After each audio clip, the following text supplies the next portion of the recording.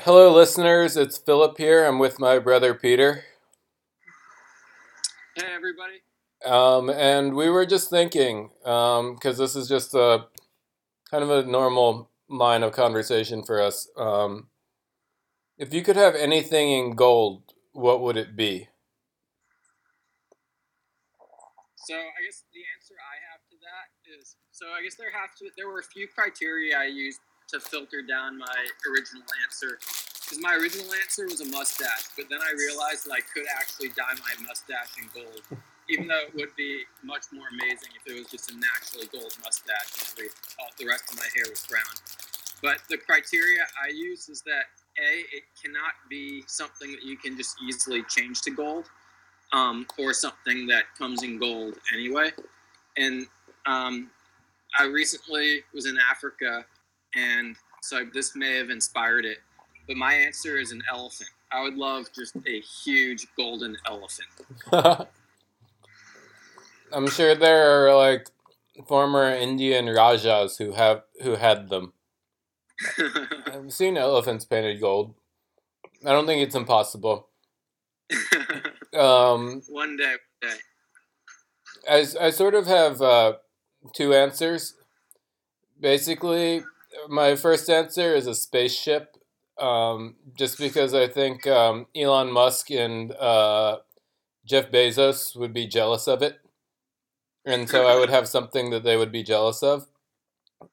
And then my second was just a fuck you to the world. I would have a ship made of gold and just have it sink at the place where the ocean is deepest. So deep sea divers would forever want to find this massive gold ship that's impossible to unearth. Yeah, I think both are great answers because I know that Elon and Jeff would really be desirous of that golden spaceship. But I think that Do you I don't think? know. It would be interesting to know like at what point the ship that you sink at the deepest part of the ocean would become fetchable. Yeah. Well, I think Novak Djokovic also has something that Jeff Bezos and Elon Musk would respect quite a bit because he just got his golden Masters 1000, which is the first time anyone's ever done that in tennis. Where do you think this ranks on the pantheon of tennis achievements? So I think what so I guess one thing I was hearing during the broadcast yesterday is that Lendl actually got 9 Masters as well, but it was not the current 9 Masters. I think there was a Stockholm Masters that's now become Madrid. Oh, okay.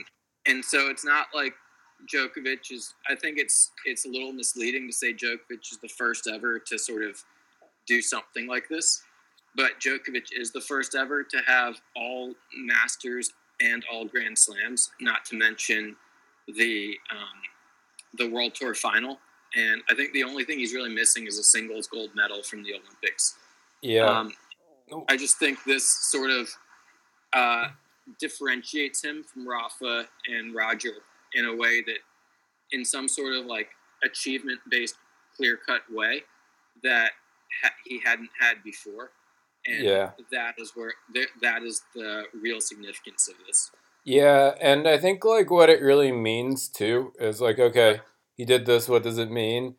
Is that he just plays every part of the season strong. Like Rafa's never going to win Paris Bercy. He might win Miami, maybe not. Those are the two that he's missing, and he's I really thought he was missing Shanghai, not Paris. no. He won Shanghai in 2005, I think. I'll look it up right now, but he's missing one of those two, and he's I thought it probably was Shanghai and Miami, and he's like 0-6 in the Miami final. yeah. It's you might be right. So let's just say Shanghai and Miami. I mean, he's probably just not going to win Shanghai And he because lost the final of Shanghai last. I feel like Rafa could do it. I think it was a long time coming for Djokovic with Cincinnati too, because he was 0-5 in that final. and he'd won every other Masters at least 2 times, even those impossible clay court Masters that Rafa has like a virtual monopoly on. So I just brought it up. Nadal did win Shanghai in 2005. Paris is the one he's missing. Okay. Yeah. Yeah. But yeah, like Rafa's just probably not going to win Paris because he doesn't play indoor tournaments well, or the end of the season he sort of packs it in. And Fed's just never going to play clay again, so he's not going to win like Rome and Monte Carlo.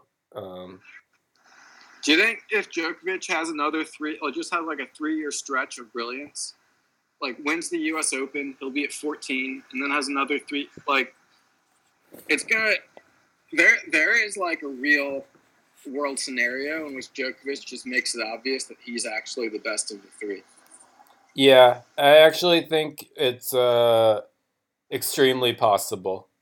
Because like he is the best of the 3. Yeah. It's also okay. So, how long can his body do what it's doing? Like, his biggest advantage is that he's faster than everyone. Um, that and his like And intensity. he can manage like pretty much can manage more awkward shots than anyone else can, and he can hit any ball down the line. Yeah. And so it's like okay. So he's at 13 right now. He needs 7 to tie Federer. He needs 5 to no, 4 to tie Nadal. Nadal's gonna win probably 1 or 2 more French Opens. Yeah. So basically, do you think Novak can win 8 more Grand Slams? Is the question. Yeah, I wouldn't put anything past him, but that's just a big number. Yeah. I think Yeah. it becomes Like infinitely more possible if he wins this U.S. Open. I think he's going to get to at least 18. But I'm not Yeah, sure if higher than that. Um, and like if he I goes don't on think a tear, like he could just win the next like 10 Grand Slams, unless he gets I like don't think injured. I don't think he has to win 8. I think he has to win 7. Because if he ties Federer, like you look at the Ultimate Goat Index website, and Djokovic has by far the highest opponent's ELO rating ever. Like we talked about how much Nadal has had it harder than Federer had it. Like Djokovic has had it harder than both of them have had it. Yeah. There was one stat from yesterday's broadcast that was really funny. So he's played Nadal 52 times and he's played Federer 46 times, which means he's had 98 matches against the 2 of them combined, meaning like 10% of all his matches played on tour has been against one of those 2. Oh my God! And then you add Murray in there. Yeah, like Yeah. he has the 2 most like the 2 most I guess played rivalries ever. Um, he has just the toughest opponents played ever, and he's got like the most dominant 5-year stretch of all time, and he has a winning record against who people perceive as the greatest ever, the 2 greatest ever, with an extremely large sample size. He's beaten Nadal at the French. He's beaten Federer at Wimbledon. And he also just has an open road right now. Like there's nothing stopping him other than like a real super energized Nadal or like Del Potro's forehand just bombing him off the court, like from winning the U.S. Open. I think. Yeah, Like the only thing stopping him is getting injured, and he's he's like pretty good at he's not not getting injured. he's not totally back yet though. Like he didn't crush people this week. He had 4 straight 3-set matches. He was down a break against Raonic in every single set. He he's not fully back. I think there are definitely worlds in which he could lose. but he is like there's no match in which I would consider him the underdog. Yeah, and he did lose to one person in the summer, who's also sort of had a breakthrough. Stefanos Tsitsipas. He's got a really good game. Yeah, he he's good. He's very good. Yeah, I he's young too. He on just your turned. on your young person rankings, where is he? Um, I mean, it's got to be Zverev and then Tsitsipas. Yeah. Who else rounds that out? Um, I think it's been a little. There's been a little like shifting in it recently because Alex de Minaur has been on a tear. He's number 30 in the race right now, and I think in Winston Salem he has a really really good draw, um, and that could propel him even further up the ranks. And he's only 2 months older than Shapovalov, so I think probably like number 3 would be a tie between Shapovalov and de Minaur. Then number 5 would be, uh, I guess, Felix, Does and Chorich then still count as young? does who? Chorich? George. Yeah, I'd count him as young, but not like. But I think when you ask for young person rankings, you're asking for like perennial top 5 um, future. Yeah. Yeah, Like who because has the Chorich best is chance? number 20 in the world right now, and he's only 21 years old. Um, Yeah, yeah, and then Hyan Chung, I guess he's 22. Yeah, Chorich is younger than Chung. Chung's been injured all season, so that's hard to say. What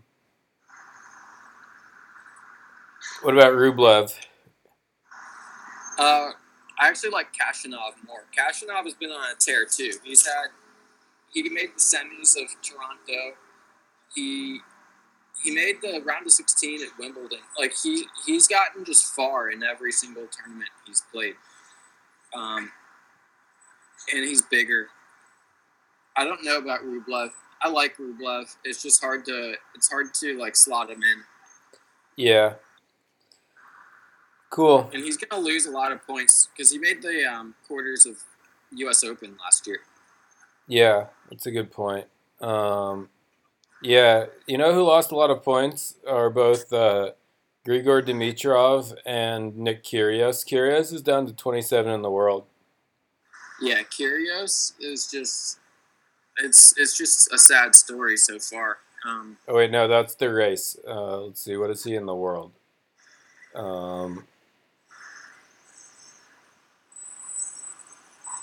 he's number 30 right now. Yeah. So has he just been injured?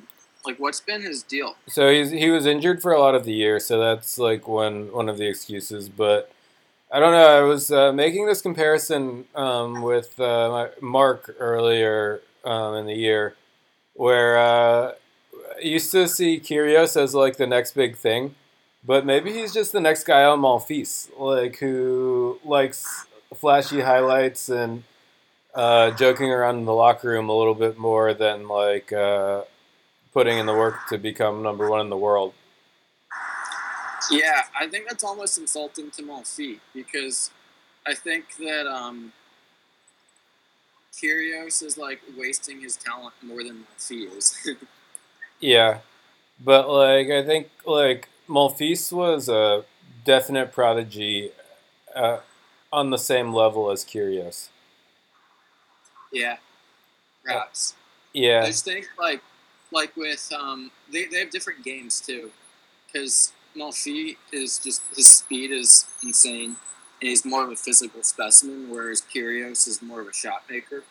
yeah, Um, and I think with Monfils' game, you sort of need more discipline than with Kyrgios.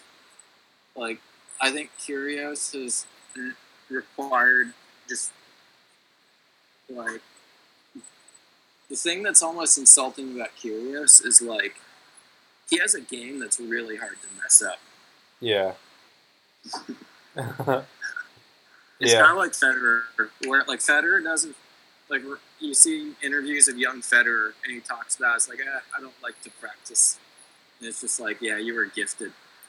Yeah. It is God given as Roger Federer, and Kyrgios has almost the same sort of just natural talent, but he does like even less than bare minimum. Yeah. He has been really funny though on social media. Apparently, he and Andy Murray went to like a roller coaster amusement park before the Cincinnati tournament and had a really good time. And then another, yeah, the Murray Kyrgios bromance is like probably the best thing off the court at the moment in tennis. And then another thing Nice. that was funny about Kyrgios was they instituted a shot clock in Cincinnati, and he was saying that he like surfs so quickly that he was saying the shot clock reminds him to like slow down because he's at the line with like 20 seconds to go on the shot clock, and he's just like, "Oh, I have 20 seconds." Like compared to like Djokovic, who got multiple violations this tournament. Um, Yeah. and then yeah, apparently Kyrgios had the fastest service game ever, which was 37 seconds. He hit he hit two aces and two unreturnable serves, and That's yeah, awesome. Yeah, his serve is a thing of beauty. They yeah, yeah, so Nadal was talking about the shot clock too after Toronto, and he was just saying like, yeah, I can surf, I can play faster. Like I just showed I can. I will if I have to. The rules are the rules. But me personally, I like to think, and it's the matches that people remember, the ones with really long rallies. It's just really hard um, to play those just really long points and have only 25 seconds between them. So I thought that was an interesting argument for just like screw the shot clock. yeah. Um, I think tennis they're really self conscious about how long matches can go. I think that's one of the biggest like critiques, like one of the things holding the sport back from a wider audience. Maybe. I mean, I know that there's like a huge there's a pretty big following and a big drumbeat for making all matches best of three matches. And then I was hearing another theory for having all matches be best of three, except for the Grand Slam quarters, semis, and finals. Um, and some people were saying that like they should change like women's quarters, semis, and finals of Grand Slams also to best of five. Yeah.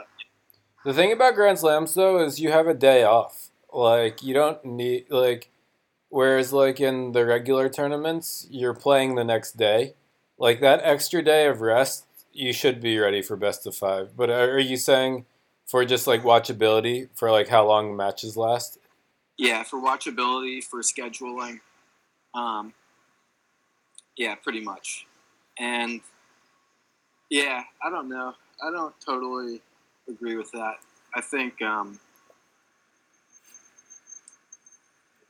think the way they're doing it now is something I'm a fan of. Yeah. And but I don't know. I mean, I'm not privy to the same like survey data or just market research that those who are thinking about this more seriously might be. So I don't know what has broader appeal. Um, I think it actually may be better for preserving players' bodies and not getting injured. So um, that's one argument in favor of shorter matches. But I don't entirely believe that because I think part of like what LeBron, different sport, but what LeBron says about playing basketball is once he's warmed up and his body's ready, it doesn't matter to him if he plays 29 minutes or 39 minutes. But it's just the process. It's like a 6-hour process to get his body ready to peak at the right time. And so I doubt that like 3 sets versus 5 sets would have that much of an impact. Like in the majors, when you do have a day off anyway, would have that much of an impact on injuries. Yeah, I think it's more just like how many tournaments these guys play per year, like Yeah, that impacts it. Just like the wear and tear. It's just like why is Federer playing Rotterdam? You know, yeah, like that kind of thing. Like the tournaments I'm sort of pissed at Nadal for playing are like the ones late in the year that have no impact on his legacy. yeah. So I think you're right, and you've seen Federer really take it easy the last few years, but it's like Popovich with Tim Duncan, Yeah, and I think Nadal's taking the page out of that book, but you're seeing like Federer just turned 37, and I don't know if you saw the past week, but he really looked old. yeah, I think he may be done. I know we've said this before, but he looked like, remember when he was just like at his trough, when he was just shanking balls for no reason? yeah, He was doing that, and at the same time, he was just like, he he was moving really poorly. Like his change of directions was really awkward.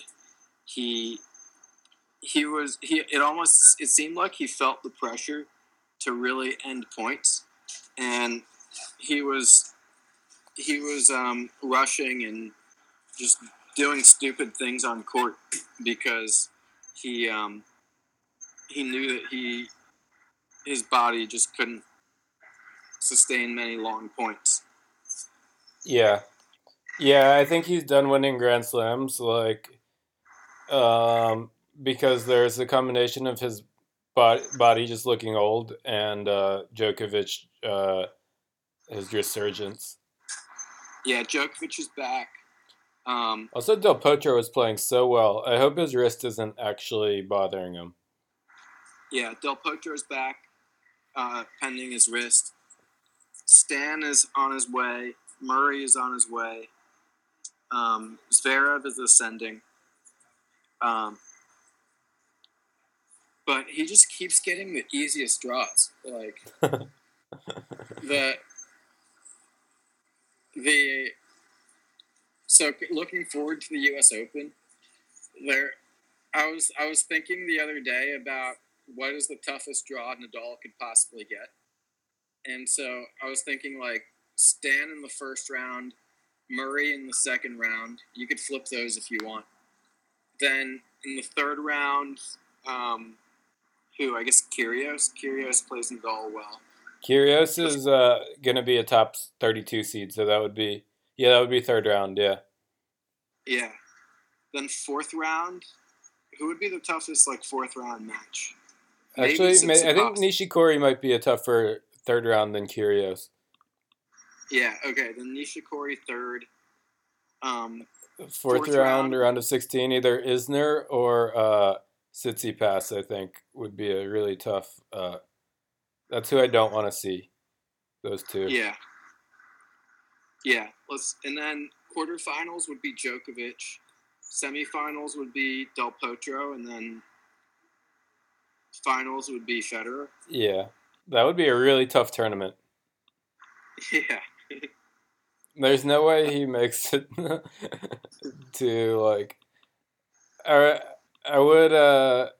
Yeah, the fact that Stan and like Murray are just floating is just like there are two jokers in this deck um, Yeah.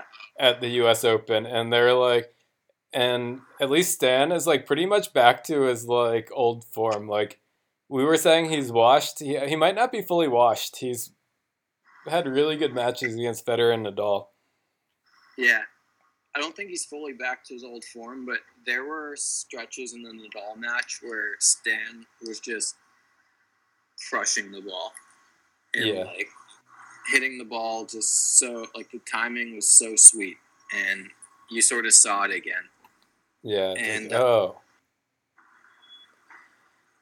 so he's a wild card for sure. He is a joker in the deck.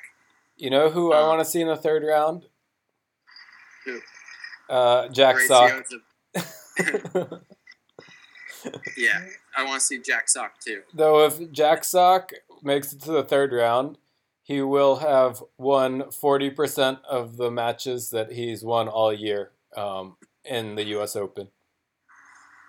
Yeah, Can that you would be. believe it's like 8 months into the season and Jack Sock has won 5 singles matches? I think what salvaged his year for him is his partnership with Mike Bryan. Yeah, Um, like, is it Mike or Bob? I forget. Mike. But yeah, it's it is just absurd. I want to know the backstory to this because Yeah, he won Wimbledon in doubles. He's not like injured. yeah, Yeah. maybe he just felt like he peaked and lost his motivation. Yeah. Another one I just like am surprised is still like back where he is in the rankings is Milos Raonic. Like it's sort of a pleasant surprise, but it's surprise nonetheless. Like has he just been getting shitty draws? I think it's harder than you think to really like. It took Del Potro like 2 years or 3 years to really get back to Yeah, his spot. Del Potro was getting the worst draws. Like Yeah, Djokovic second round type of like Djokovic second round like 3 tournaments in a row like type of bad draws. yeah. I think with Raonic, it's a combination of he's not actually that good. A combination of he's not totally back to where he was. Like he still lumbers around the court. Like his movement isn't like natural, even the way like even as compared to what it used to be, like by his standards. Um, but I do think it's like more of a process than like he's number 19 in the race, so he's going to be top 20 this year, and like he almost beat Djokovic in Cincinnati. He yeah, I think it'll be slow and steady, but he'll get back to the top 10. I have faith. The other one who's going through the process is Nishikori. Like he's top 10 in the I think he's number 10 in the race. So he's on track to be 10th in the world by the end of the season. And so yeah, I just think navigating the minefield of having bad draw after bad draw, it takes a while. Yeah, that's a good way of saying it. Um, any any more? I guess storylines from the summer you want to go over? Um, I guess the other one I've been sort of following is just how Felix has been doing. He's still like around the 120 in the world, right? And so he turned 18 this past month.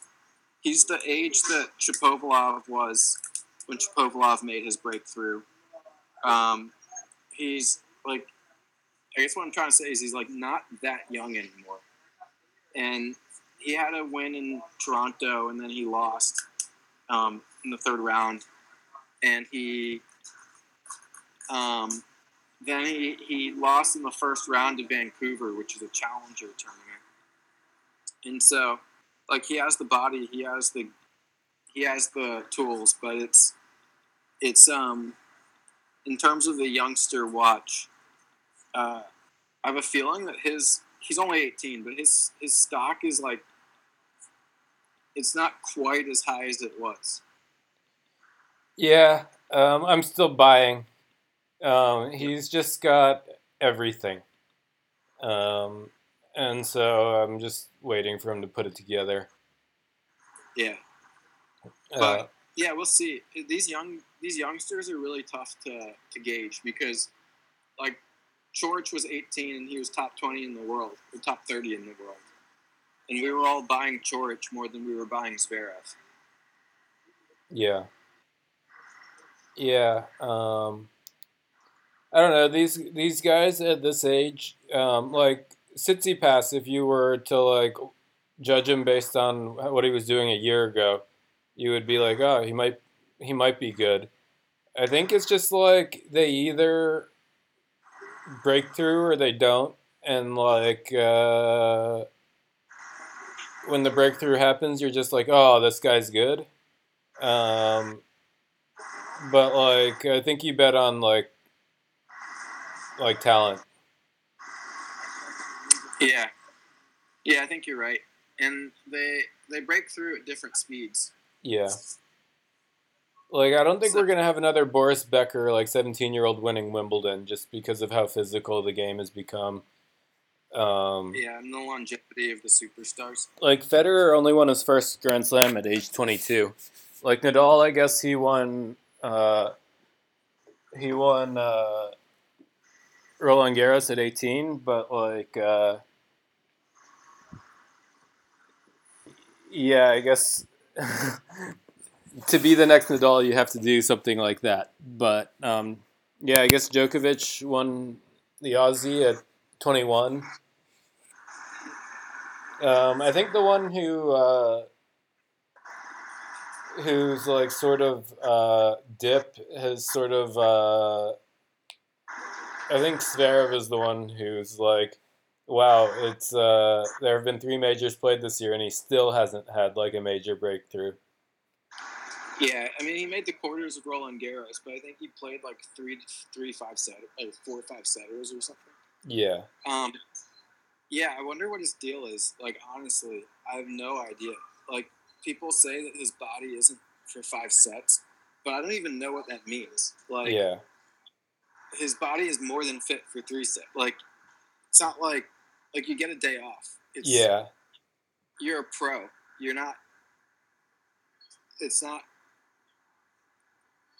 like once you're that fit, like you can do 5 sets, and especially if you're that good, you win 3-0. yeah, yeah, Like exactly. He is so talented. I remember seeing him at the French Open and being like, wow, this guy is like so talented. Um, I remember we were talking about like last year how his head was his like biggest strength, but um, I think like his like psychology and just like the pressure he puts on himself, and also like I'm not sure he's like fully mature and just like his like outlook yet. Um, he's like kind yeah, of he still has sort of a brat streak in him. yeah, Um, he's still a bit of a child. Like yeah, I guess a lot of them, but like yeah, you compare him to like Tsitsipas. Tsitsipas seems like he's more of a grown up, yeah, even like though he's done a lot less. Tsitsipas is like a really, really, really strong, mentally strong player. Yeah.